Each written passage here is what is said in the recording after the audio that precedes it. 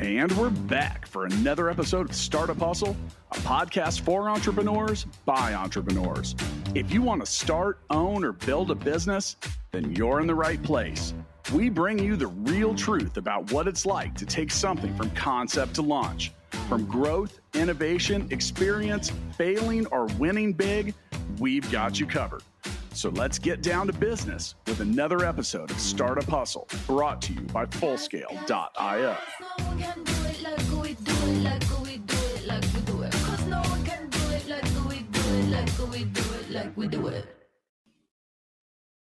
What's up, hustlers? Welcome back. This is Andrew Morgans, founder of Marknology, here as today's host of Startup Hustle.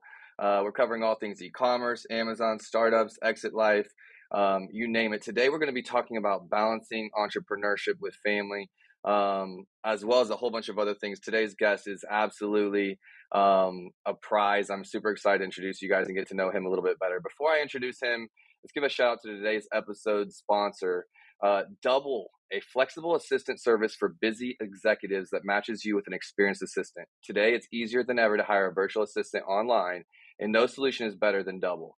Double is a flexible assistant service built for busy founders, executives, or anyone looking to save time and focus on what matters most. Want to take control of your business and unlock a lot more productive version of yourself? Go to withdouble.com today and get $300 off your first month when you use the code HUSTLE22. That is withdouble.com. Use code HUSTLE22 and save $300. Today's guest, Mac, welcome to the show. Thanks for having me. Yeah, excited to be here. Me and Matt connected through a mutual colleague for his company, Exit DNA, which we'll talk about a little bit, but works with founders to help them get prepared, get ready, get confident about, preparing their business for exit and doing all of those things. And we have yet to engage, but I have no doubt we will be working together in the future. It's definitely something on my list to be as just absolutely prepared as I can be for when that time comes. Mac, I know you have an incredible story. Your bio is impressive. What we were talking about before the show started is impressive. I won't even get into all of that. Just a super great guy and referred to me by someone that I also respect, with Yoni. And I know you helped Yoni and Escala, who I've personally used, in the show. Let's get behind that and talk a little bit about who Mac was like in the early days. How did you become an entrepreneur? Is it something you always wanted to do? Did you go to school for business? Was it in the family? Go as far back as you like. Yeah, great. Well, I guess the backstory, couple things really sort of shaped my life. Number one, most of my life as a kid growing up was soccer. That was really my passion in life. All of my goals and dreams could be sort of defined as the level I wanted to play soccer. I wanted to play in college. I wanted to be a professional. I wanted to really sort of shape my life around this sport that I loved. And so 7 days a week for most of my childhood, that was really my passion.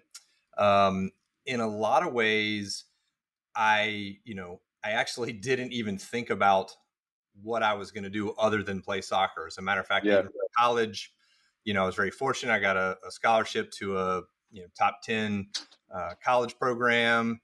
I was a collegiate All-American, but like all the way through college, my focus was playing soccer, having fun, and I just didn't really think beyond that. So that was a huge part of my life, and I'm sure we'll talk about it more later. I mean, I've been able to weave that into my business career quite a bit as well. The other thing that sort of shaped childhood for me is I'm an only child, awesome parents. My father was a third shift engineer when I was young, didn't go to college. I mean, he was just a super hardworking, work ethic guy and worked super hard to take our family from, kind of, middle class, I guess you would say, up to a much better position, primarily out of hard work. I mean, he really did an amazing job for our family. But at the dinner table, almost every night, he would just talk about the frustrations of corporate America and the boss and the schedule and all those things. And he was, again, a very hard worker naturally. But I just kind of grew up thinking, I just don't want that. He worked hard because he needed to, and he did it for our family, but he wasn't super happy about it. And so, later as I stopped playing soccer, I played professionally after college briefly, realized that life was going to come to an end. Thankfully, met someone that I played soccer with that was a part of a startup and gave me an opportunity to join their kind of marketing group. And they were so small that every day I was doing something different. Day one, it's cold calls. Day two, taking out the trash and licking stamps. Day three, I'm learning to write code. And I fell in love with the entrepreneurial kind of startup vibe. So that was kind of how I got started. I convinced an engineer with that company to resign with me about 6 months later, and we started our first company. So I worked for about 6 months in a really small startup before I started my own first company. Okay. And let's talk about that first company. First of all, thank you for sharing that. You just dropped it. You're like, I played professional for a little bit, no big deal. That alone is, you just don't get into the majors in any professional sport in the US. Like, it's a very hard thing to do. But I can also understand, I've been around a few people where that was their life. And then after that, they really, really struggled to find something that they cared about as much. For me, I was a pro in regards of as a musician, in regards that I got paid and I was touring full time. Not at the same level as a professional sports, but my entire passion through school, I was doing school as an afterthought. And I was just 100% into playing music. To me, it was curating products and brand and vibe. And it was my chance to travel. I had so much I needed to learn and explore outside of my upbringing. And so I was just like, it was only music. I was all in. I had a line in the sand that was like, I don't want to be 30 still trying to play music and not getting paid like at that time, because I was in college. And but I just remember being like, I'm going to give it 150% till I make it. And afterwards, it was a hard transition for me as well into okay, now I'm going to use this computer science degree and I'm going to hide in a closet with no lights. And, it's kind of how they put you back in a back dark room. And I was just like, this is not like traveling and being on stage and getting a chance to perform. And it was a really hard adjustment. But I will say, when I found e-commerce, which was also a startup for me, that was my first startup. It was absolutely I had found it. I was like, this is pretty intoxicating. The competitive nature of it, I think. And then also just I hate saying ADHD, but it was kind of like that in the startup world. It was I'm doing all of these things, and that alone was enough to keep me interested.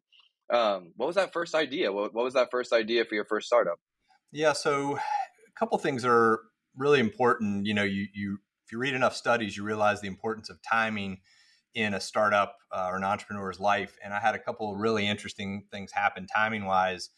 The first was, this company I was working with was doing what back then we called multimedia software. So it was, sound and animations, and it was really in the educational space. I had no passion for that in particular. I just loved the startup vibe that it had. But this engineer and I really felt like all of the things we were doing in education were going to drive business, where people were going to be using these same tools. They were going to be thinking the same way. And we went to the president of that company and said we wanted to basically start a business division, and there was no interest. So we resigned in the first quarter of 1995 and started what we called an internet company. We literally were launching an internet business right after Netscape launched the commercial web browser. So we were really, really early.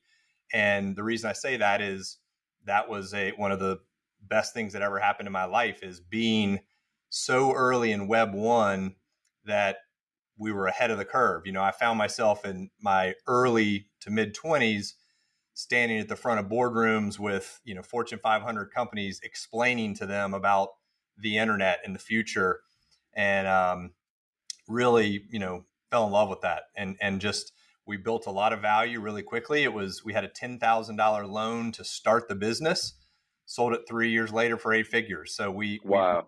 a ton of value really fast because we were early and we were taking risk and we were moving. And of course, after that, liquidity event, selling my first company, I literally checked off just about every life goal. I mean, because when you're young, all my life goals were like, I want the red 911, I want the beach house, I want, and so I didn't really think about life beyond material possessions. And I checked those off, really, really early in life. And so it was a pretty pivotal moment in terms of what I was going to do with the rest of my life. And so, yeah, early internet company started in 95. I love it. Thank you for sharing that. I can relate a little bit in the Amazon industry. I've been doing this 11 years, in front of a lot of people with a lot more money than me all the time, educating them on what it is to be successful on Amazon and within e-commerce and how to think holistically. And for me, it was very challenging in that it was hard to find a path to revenue early. There weren't a lot of people paying us for what we did. And I didn't go the route of having capital to go buy products and sell those on Amazon. There's so many millionaires that were had capital. Even some of them put it on credit cards. I'm not saying everyone had a bunch of capital, but it just wasn't something that crossed my mind at that time. I was just on the services side doing it for others. Even in 95 as a kid, I was playing with the web. I was in Africa and hacking the satellite dish there to be able to get faster speeds and getting in the back end of websites and, just having a lot of fun. And as a kid, there wasn't really, now there's streamers and all these ways to make money, but back then it was for fun. A lot of it was for fun. And then, I definitely feel an advantage, like where it was super difficult at the beginning, now that it's in high demand, being like a first mover and having like these years of experience because you were on something early, has definitely given me a different appreciation for success rate of doing something that's new and early. Okay. So startup number one, you exited, and I can relate to that too. Although I haven't exited, and that I took care of my mom and my dad and I have a Jeep Wrangler that I always wanted this Jeep. And I don't need a lot of materialistic things personally. That's, I'm very minimalistic in that way. And so I had checked these boxes and for a minute had lost my motivation, just because I don't just chase money. For me, it's been just my quality of life is really high. And this is really where I set the bar. The second round has been, what can I do for others while I chase bigger goals, but I definitely 2018 even, which isn't that long ago, I started hitting some of these goals and was just well, these don't motivate me to get out of bed. To chase more money doesn't motivate me to get out of bed. And it is something that I think entrepreneurs never think about till they're there. And then you're just why isn't my motivation as great as it's always been? And you're just well, if money is the only thing, it doesn't really drive me. So what age were you when you sold your first business? Can I ask? I think I was 26. Okay. 26.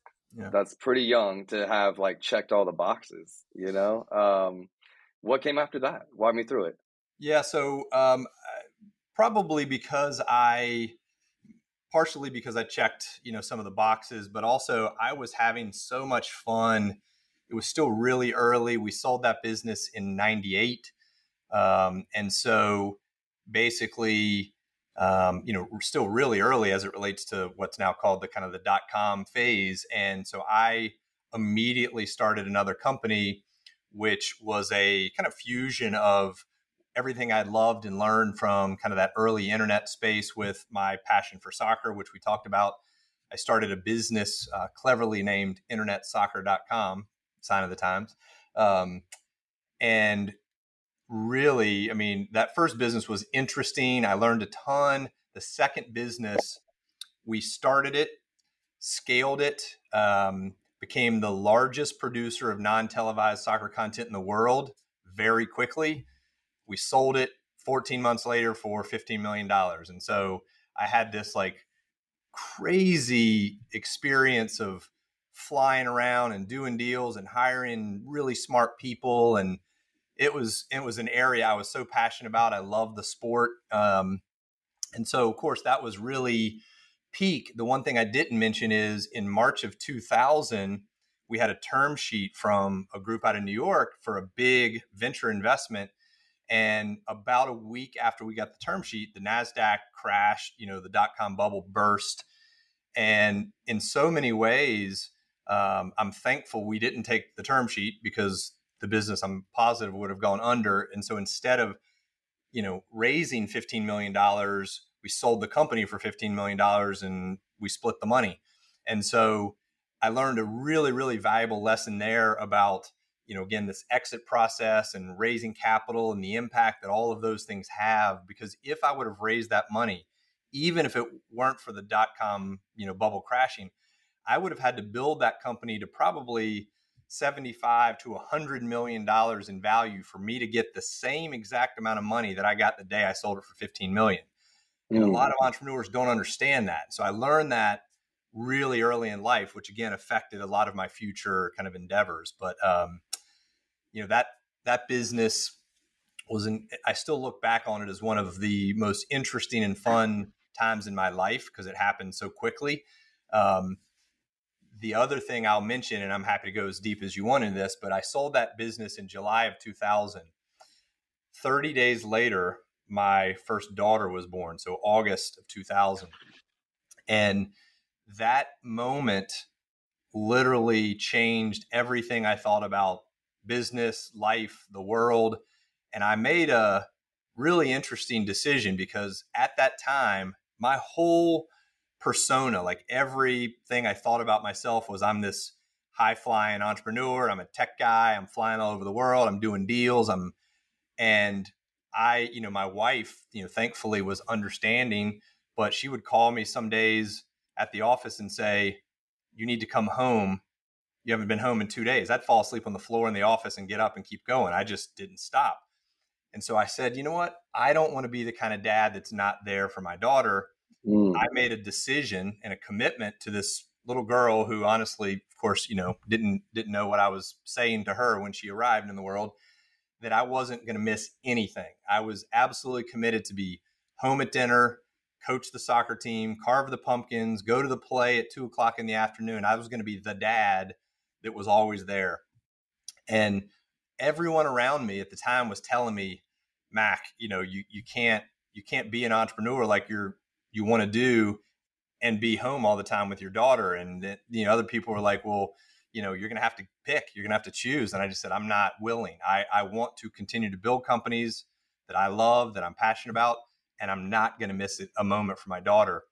And the reason it's relevant is in 2019, when I dropped that little girl off for her freshman year at NYU, I could look back and say, you know what? I just didn't miss anything, but I also built and sold 4 more companies over those 19 years. So I know that you can do both. And I literally had everyone telling me I couldn't at the time. So it's one of those moments, if you look back over your life, it's like, man, that decision was one of the single best things I ever did for not only my family, which was my top priority, but also it really helped my business life. So yeah, I love that. Thank you for sharing that. I think that's something that all of us could, not only appreciate, but desire for ourselves. We're talking about balancing entrepreneurship and family today, and I am someone that works with my family. I kind of did that on purpose to be near them. I'm glad that they said yes, but I've built my life very intentionally, like a life by design, to be able to live the life I want, the quality of life with the people I want to build with, because I am absolutely all in on what I'm doing. And if I wasn't doing it with them or beside them, I would really struggle, and I might have to change the way that I'm all in. But what I did instead was to build, companies around people that I wanted to do life with, and it's kind of like by default we get to win, win together. It's not easily done, and some people can't work with family, and some people, can't create those boundaries. For me too, like in a relationships, I put relationships on hold. I wasn't previously married, but I put them on hold till I built the business to a certain level. And really the last 2 or 3 years, outside of bringing the family in, have had to work really hard and able to get myself prepared to have relationships, outside of the business. Because when you're obsessive about something, when you're truly trying to pioneer, I feel like I'm trying to pioneer the Amazon industry from nothing. And then, just a long way to climb as a person, from my own skills and opportunity and background and upbringing and opportunities and network, they were at 0. So it was like, everyone starts somewhere differently. Even thinking about your second business, you already had an 8-figure exit.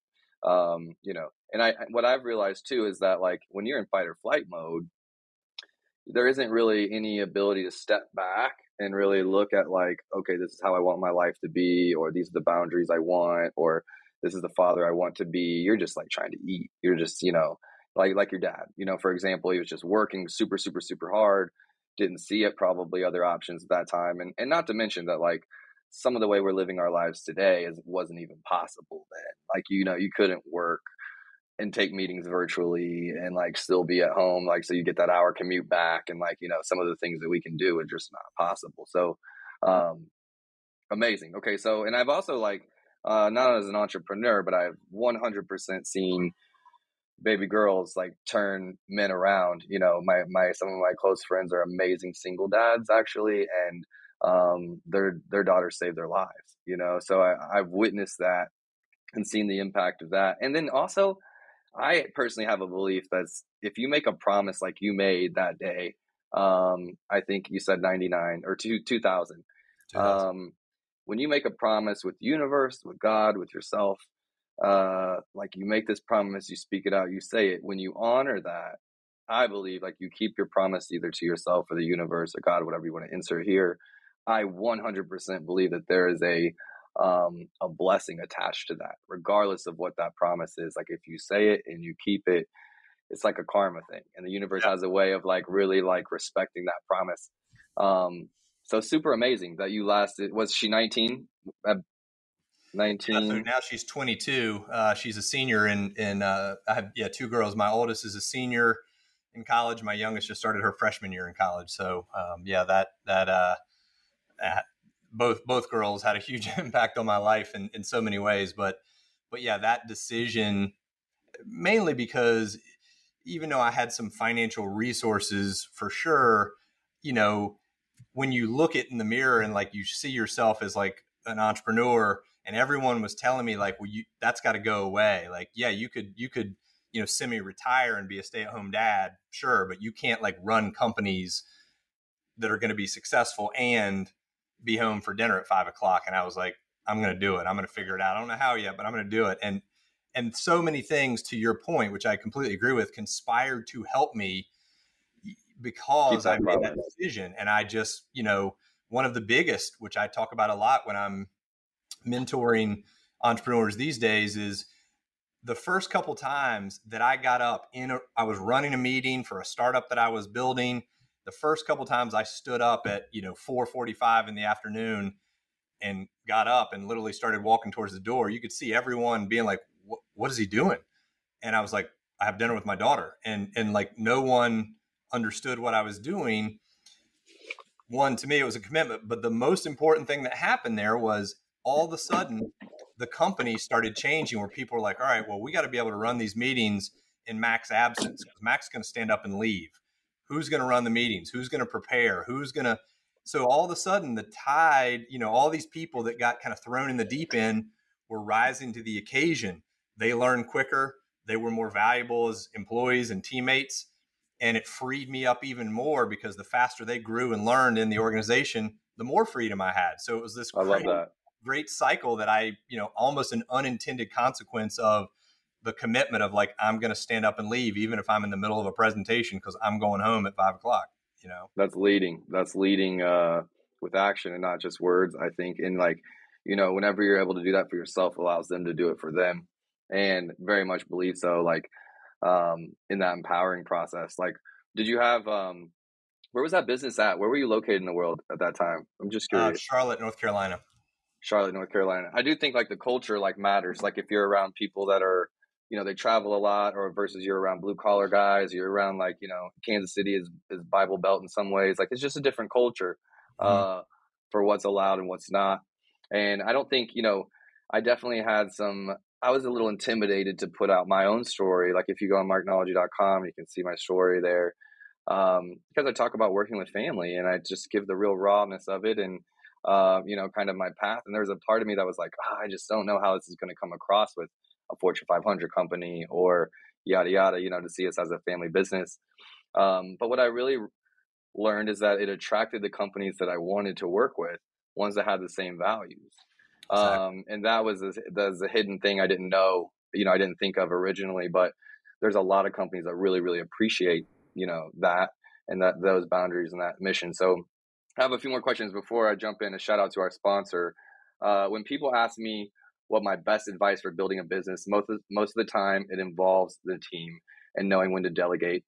Today, I'd like to add that knowing when to hire an assistant is key too. It's usually the hardest thing for a startup founder to do because they want to feel so close to everything. Plus, finding an assistant is too hard to do right. Well, it doesn't have to be when you connect with our friends over at Double. The experts in pairing founders with remote executive assistants you can trust. Double will match you with experienced US-based assistants and arm them with tools and training to ensure you are getting the best of the best. Startup Hustle listeners can go to withdouble.com, use code HUSTLE22, and save $300 right off the bat. That is withdouble.com. Use code HUSTLE22 and save $300.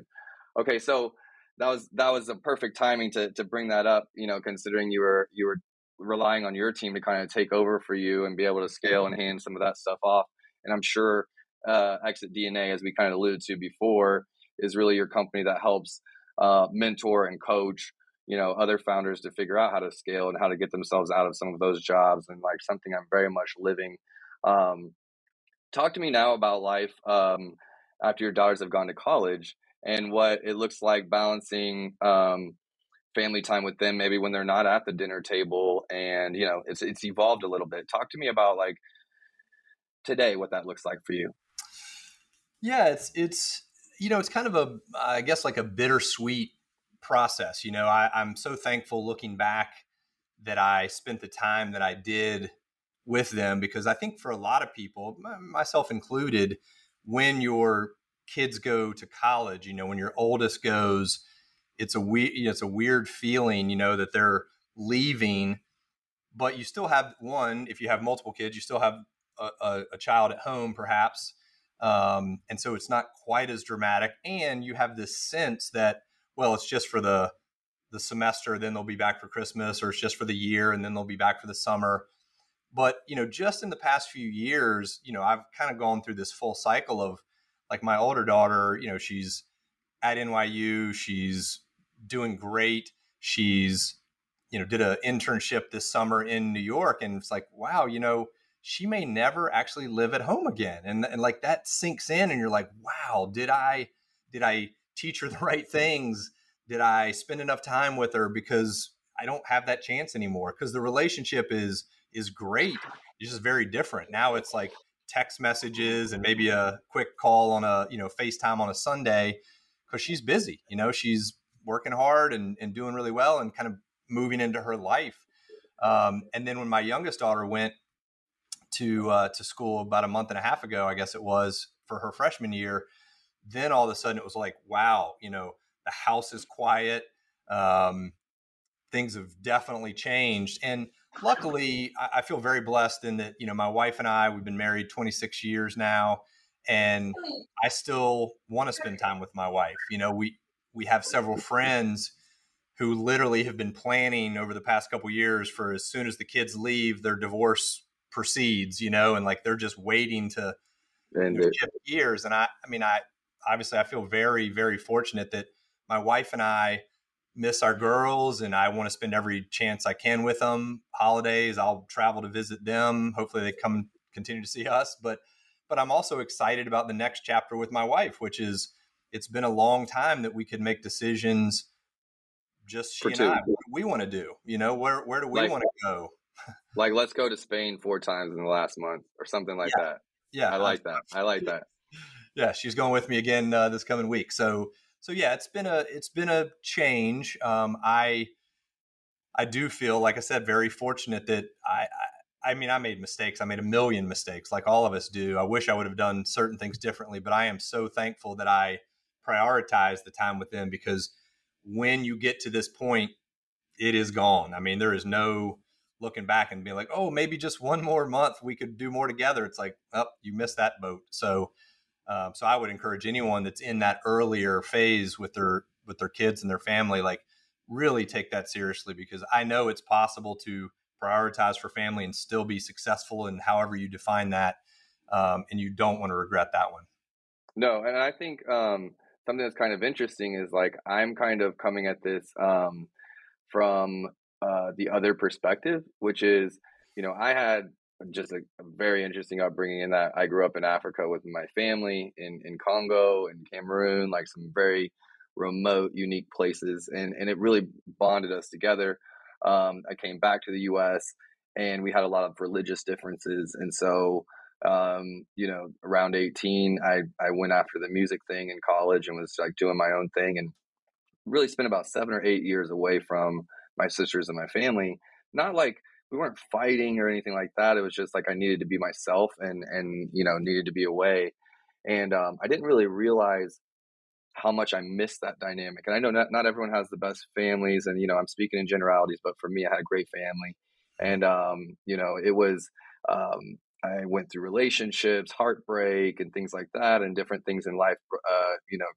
Brought up different challenges, but my sisters actually, both with degrees in engineering and equestrian science, gave those up to come build Marknology with me. And for the first time in maybe 7 or 8 years, all of a sudden I felt super empowered. I had this unconditional love aspect back around me. And if you don't think that matters when it comes to business and it comes to like, the stress and the different things that happen like that, I wasn't married, right? So I didn't have that significant other with that kind of love. And getting my sister's background, I just didn't know how much I missed that element and that support element.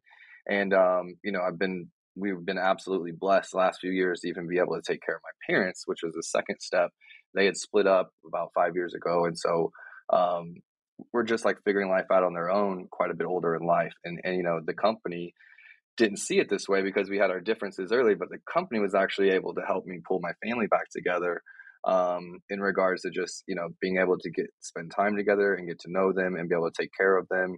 And so I'm the kid that went away to college or whatever that's now going the opposite direction. And I just really appreciate like the value of family. And I saw some stats, in regards to just like, the beginning of your life, you spend like this much amount of time with your parents. And after that, it's like a very small percentage of like actual hours, with family. And so if you're not living with them, if you're not doing life like that, it's just like a Sunday dinner or a call, or, it becomes very, very minimal.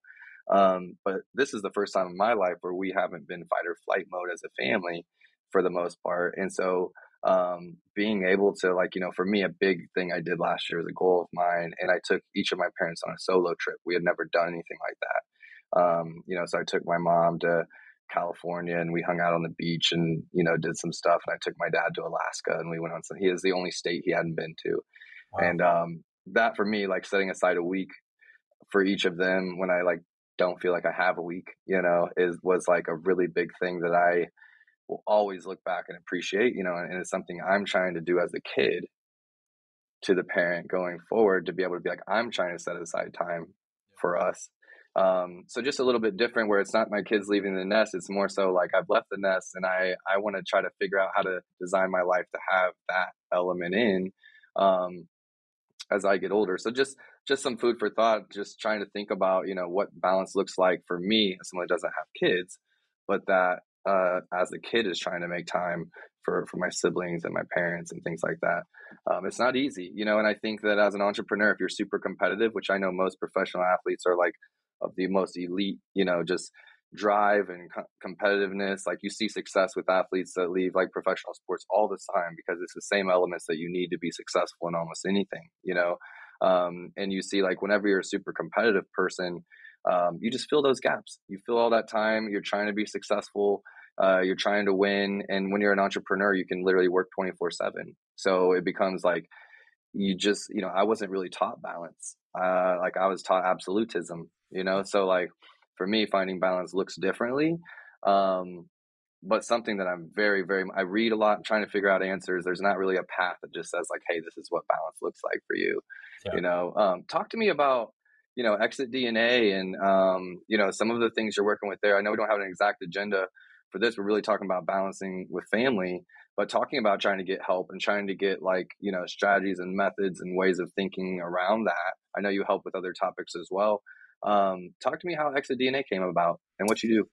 Yeah, it's so Exit DNA really happened almost by accident. So, back in 2018, I sold my last company.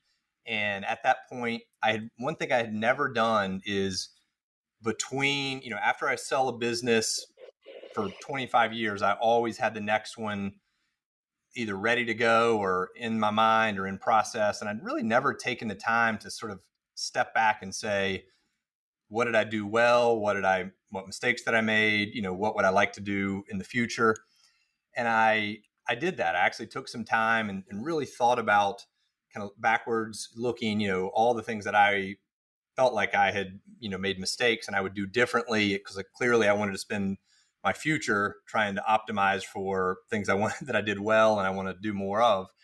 And about that time, as I was kind of going through this, mental analysis, I got invited to speak at a mastermind. And the gentleman that invited me, I think he thought I was kidding. I was like, I don't know what a mastermind is. And he was like, you got to be kidding me. And I was like, look, for 25 years, there were two things in my life.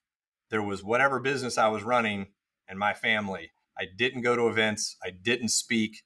The day before the Super Bowl, I couldn't tell you who was playing in it. Like, I was heads down focused. So I don't know what a mastermind is. So long story short, they convinced me to come out and speak to this entrepreneurial group at a mastermind. And I said, look, I'm not a good speaker. I've never done it. And they said, well, just share your stories of your exit journey. You've had 6 exits. That's pretty unusual. This is a whole audience full of entrepreneurs, many of which will probably want to exit in the future. So tell your story. And so that's what I did. I got up and I kind of talked about mistakes I made, a few things that I thought I'd done well, just tried to add value, share as much as I could. As soon as I walked off the stage, a group of entrepreneurs kind of came like jogging up to me and said, I need your help. Everything you just said, I have never heard before. Like, I've got an investment banker, I've got CPAs and attorneys, and they're all helping me think about, do I sell? Do I raise money? And what you just said, I've never heard from any of them. And I was thinking, I don't know what I said, because I don't think I said anything impressive. But what really resonated, and it makes sense in hindsight, is I made a comment that of my 6 companies, I had never sold for a financial multiple. I'd never sold for an EBITDA multiple or a revenue multiple. All those metrics to me were a fraction of what I thought the value of my companies were. They were strategically important to the people that bought them. And they were like, how do you do that? How do you build a company that way? And so I realized in that moment, again, I'd been heads down for so long that what I had learned, I was very fortunate. I mean, 6 exits is unique. But what I didn't realize is, if I look back, I talked about my first exit. Again, it was 8 figures. It was great. Second, business, 8-figure exit. But I also left millions of dollars on the table just by not knowing how to structure the deal and not knowing how to negotiate. And what dawned on me that day when this group came up to me is, for all of these people, that statistically, they may, if they're really lucky, have one exit in their entrepreneurial life. And it is the biggest financial opportunity of their lives. And most people are not going to maximize that, because it's going to be, this is their first time, right? They're building an e-commerce company. They're Amazon experts. They're engineers. They're not, guys that know how to exit or girls that know how to sell a company. So I created Exit DNA as a framework to really help people set their companies up so that if and when they want to sell, they're going to be confident that they're going to do that at maximum value. And it's been really, really rewarding for me, because I really didn't want to start another company. I wanted to help. I wanted to mentor, invest a little bit. And now I'm getting to kind of help founders and entrepreneurs on this really important part of the journey, and watch how, when I open their eyes to different ways to think about if you should sell or not, or when you should sell, or who you should sell to, that has been super rewarding. And the results have been, great. I mean, we had a lot of really nice exits from our members last year. Even in the middle of really rough market conditions, we had, one company almost a 9-figure exit, all cash. Wow. Not to take credit for that, but just the fact that these companies all come in with the same mindset of either I don't know how to exit, I certainly don't know how to maximize value. And what everyone is telling me is I'm probably going to get 5 times EBITDA or 8 times EBITDA or whatever the metrics are. And I'm like, don't even talk about that. So Right. yeah, that's kind of what I've been working on. It's been really fun. I think it's super refreshing. And before like meeting you, I haven't heard much of that being said. I'll be honest with you, Mac, and I'm definitely like really obsessing about the M&A space. Like I've got equity in 15 companies. I've had to arrange those deals and like, figure it out on the fly. I have yet to exit those, but I've just gotten the equity in them, and so trying to position myself and really learn about this Amazon space and agency space, which is a whole nother thing. And, you get a lot of legal, around you, and legal things completely different than an entrepreneur, right? Like, so they just, and you start thinking like, there's a part of you that's like, well, I feel like my team is the ultimate secret sauce. Like the team that I've built, someone else can't build. Like, it doesn't matter what money you have, you can't build this. That's an intangible. And if there hasn't been someone ahead of you, kind of like selling in a house market, like if there's no one in your zip code that's like sold a house at this certain price point, it's super difficult. Yeah. But you're like, but my house, I don't care. My house has this, and it takes almost like someone that is an entrepreneur that's done it to then advise backwards versus like your counsel team, your CPA team, they're all risk assessors, like, or whatever. And it's like, for me, I've been building a company to be the best agency in space, not to hit an EBITDA multiple, at least on my first, like, I've been a part of 12 exits. And I'm not saying I take credit for those. I was there to help build them, similar to you, like helping coach someone probably to exit. There's a reward system built in that I appreciate. That's why I value what I do. I feel like we help, not just help people, but help brands and make them look better and get better valuations and all kinds of things. It's a rewarding thing. I don't think it's taking credit at all. I wanted to kind of fix that. If you've had a part in it, you're involved. It would be to say like, hey, we built these brands, we had nothing to do with them exiting. That's not true. That's not true. We helped build them. So super, super amazing and just refreshing. Where can people, like, we're coming up on time a little bit because I could just keep picking your brain, I promise you, all day long. But, where can people find more about Exit DNA and, and what's a piece of advice you would give a founder that's just starting to begin to look into like, what it might be to exit? So yeah, Exit DNA, I guess the simplest way to look into it is the website exitdna.com. Okay. I have a personal website, maclackey.com, that talks about a little bit of my background and philosophy, and then talks about Exit DNA as well. But I think there are, one of the scariest things to me for entrepreneurs is that the path of least resistance when it comes time to sell your business. And most entrepreneurs get to the point where they need or want to sell. They're not really being overly strategic about timing. I do this whole session on the 5 factors that you have to consider to optimize your exit. And so people usually optimize for one, and that could be that you personally need money. You need to buy a house or pay off debt, or you need to fund your kids' college. And that's one driver. But if you ignore all of these other things, it's almost guaranteed that you're not going to maximize what's going on in your industry, what's going on in the macroeconomic environment, all these things that come into play. So a lot of the philosophy of Exit DNA is you don't wait until you're ready to sell in 6 months or even 1 year. You start right now doing little things that compound over time. It's like Einstein's, 8th wonder of the world, compounding interest. If you do little things that we share in Exit DNA to prepare, it could be 15 minutes a week. Over the course of 2 years, that 15 minutes can compound into another $1 million in your exit. It's like little compounds, right? And so one big thing that I always recommend is start a lot earlier than you think you need to, because if you need to sell and the markets are not great, like, unfortunately, that's the market you have. You better have done every other thing you can to maximize value. And so starting early is a big one. And the other is the path of least resistance. We talked about financial multiples. Everybody you go to is going to say they're going to do comps just like they do for houses. Companies like yours sell for 5 to 8 times EBITDA or 1.2 times last 12 months revenue, whatever the metrics are unique to your industry. And what they never tell you, because it's not what they're good at, is the people that are in your industry that are likely to pay those kind of multiples, the larger version of who you are. So if you personally decided to sell your agency, the path of least resistance is find a bigger agency, one that's 2 to 3 to 10 times bigger.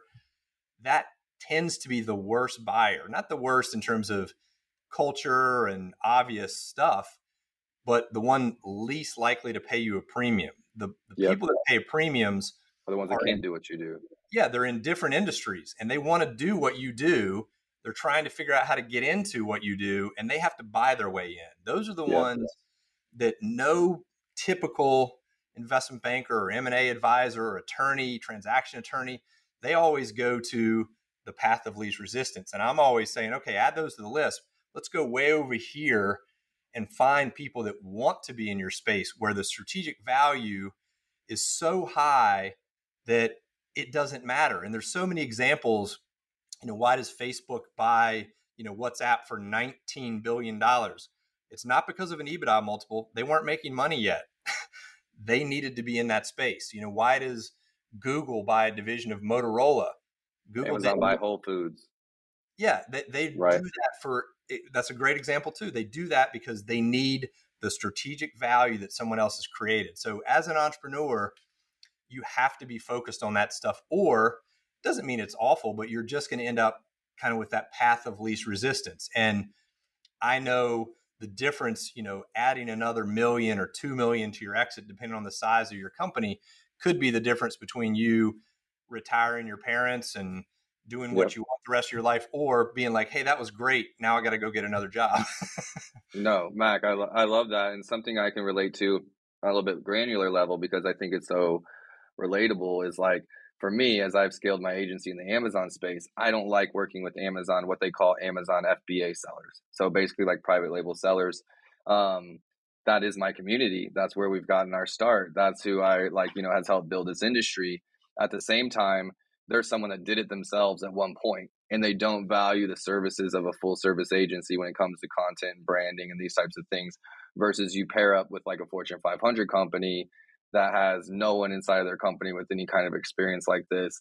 And they're open. They're just so thankful for the learnings. They're willing to pay for this because this is something they don't have. Completely different experience doing the same work, really, So it's not just about the revenue. It's about like being appreciated as a consultant and, and as a team, and then those services being valued. So not on the exit side, but even in the business of what I do day to day, working with someone that does what we do, not valued as much, harder relationship. Working with someone that's like not they have their experience in retail or something like that, for example, and then they bolt us on as a team, and it's just like, wow, the relationship piece goes so much better, and feel us like they value us. Very well said. And then an amazing tip.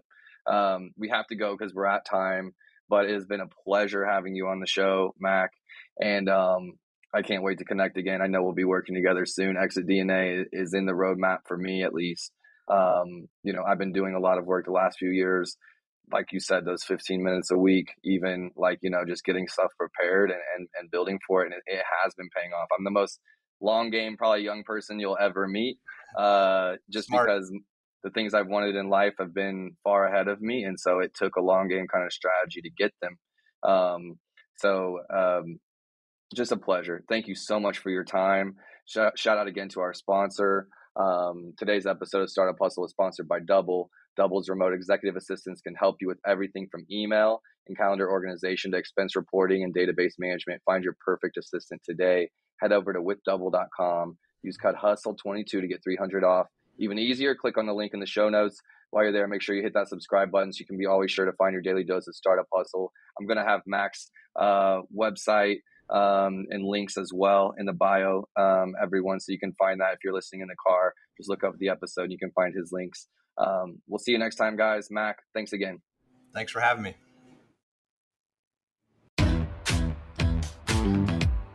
Startup Hustle is brought to you by Fullscale.io, helping you build a software team quickly and affordably.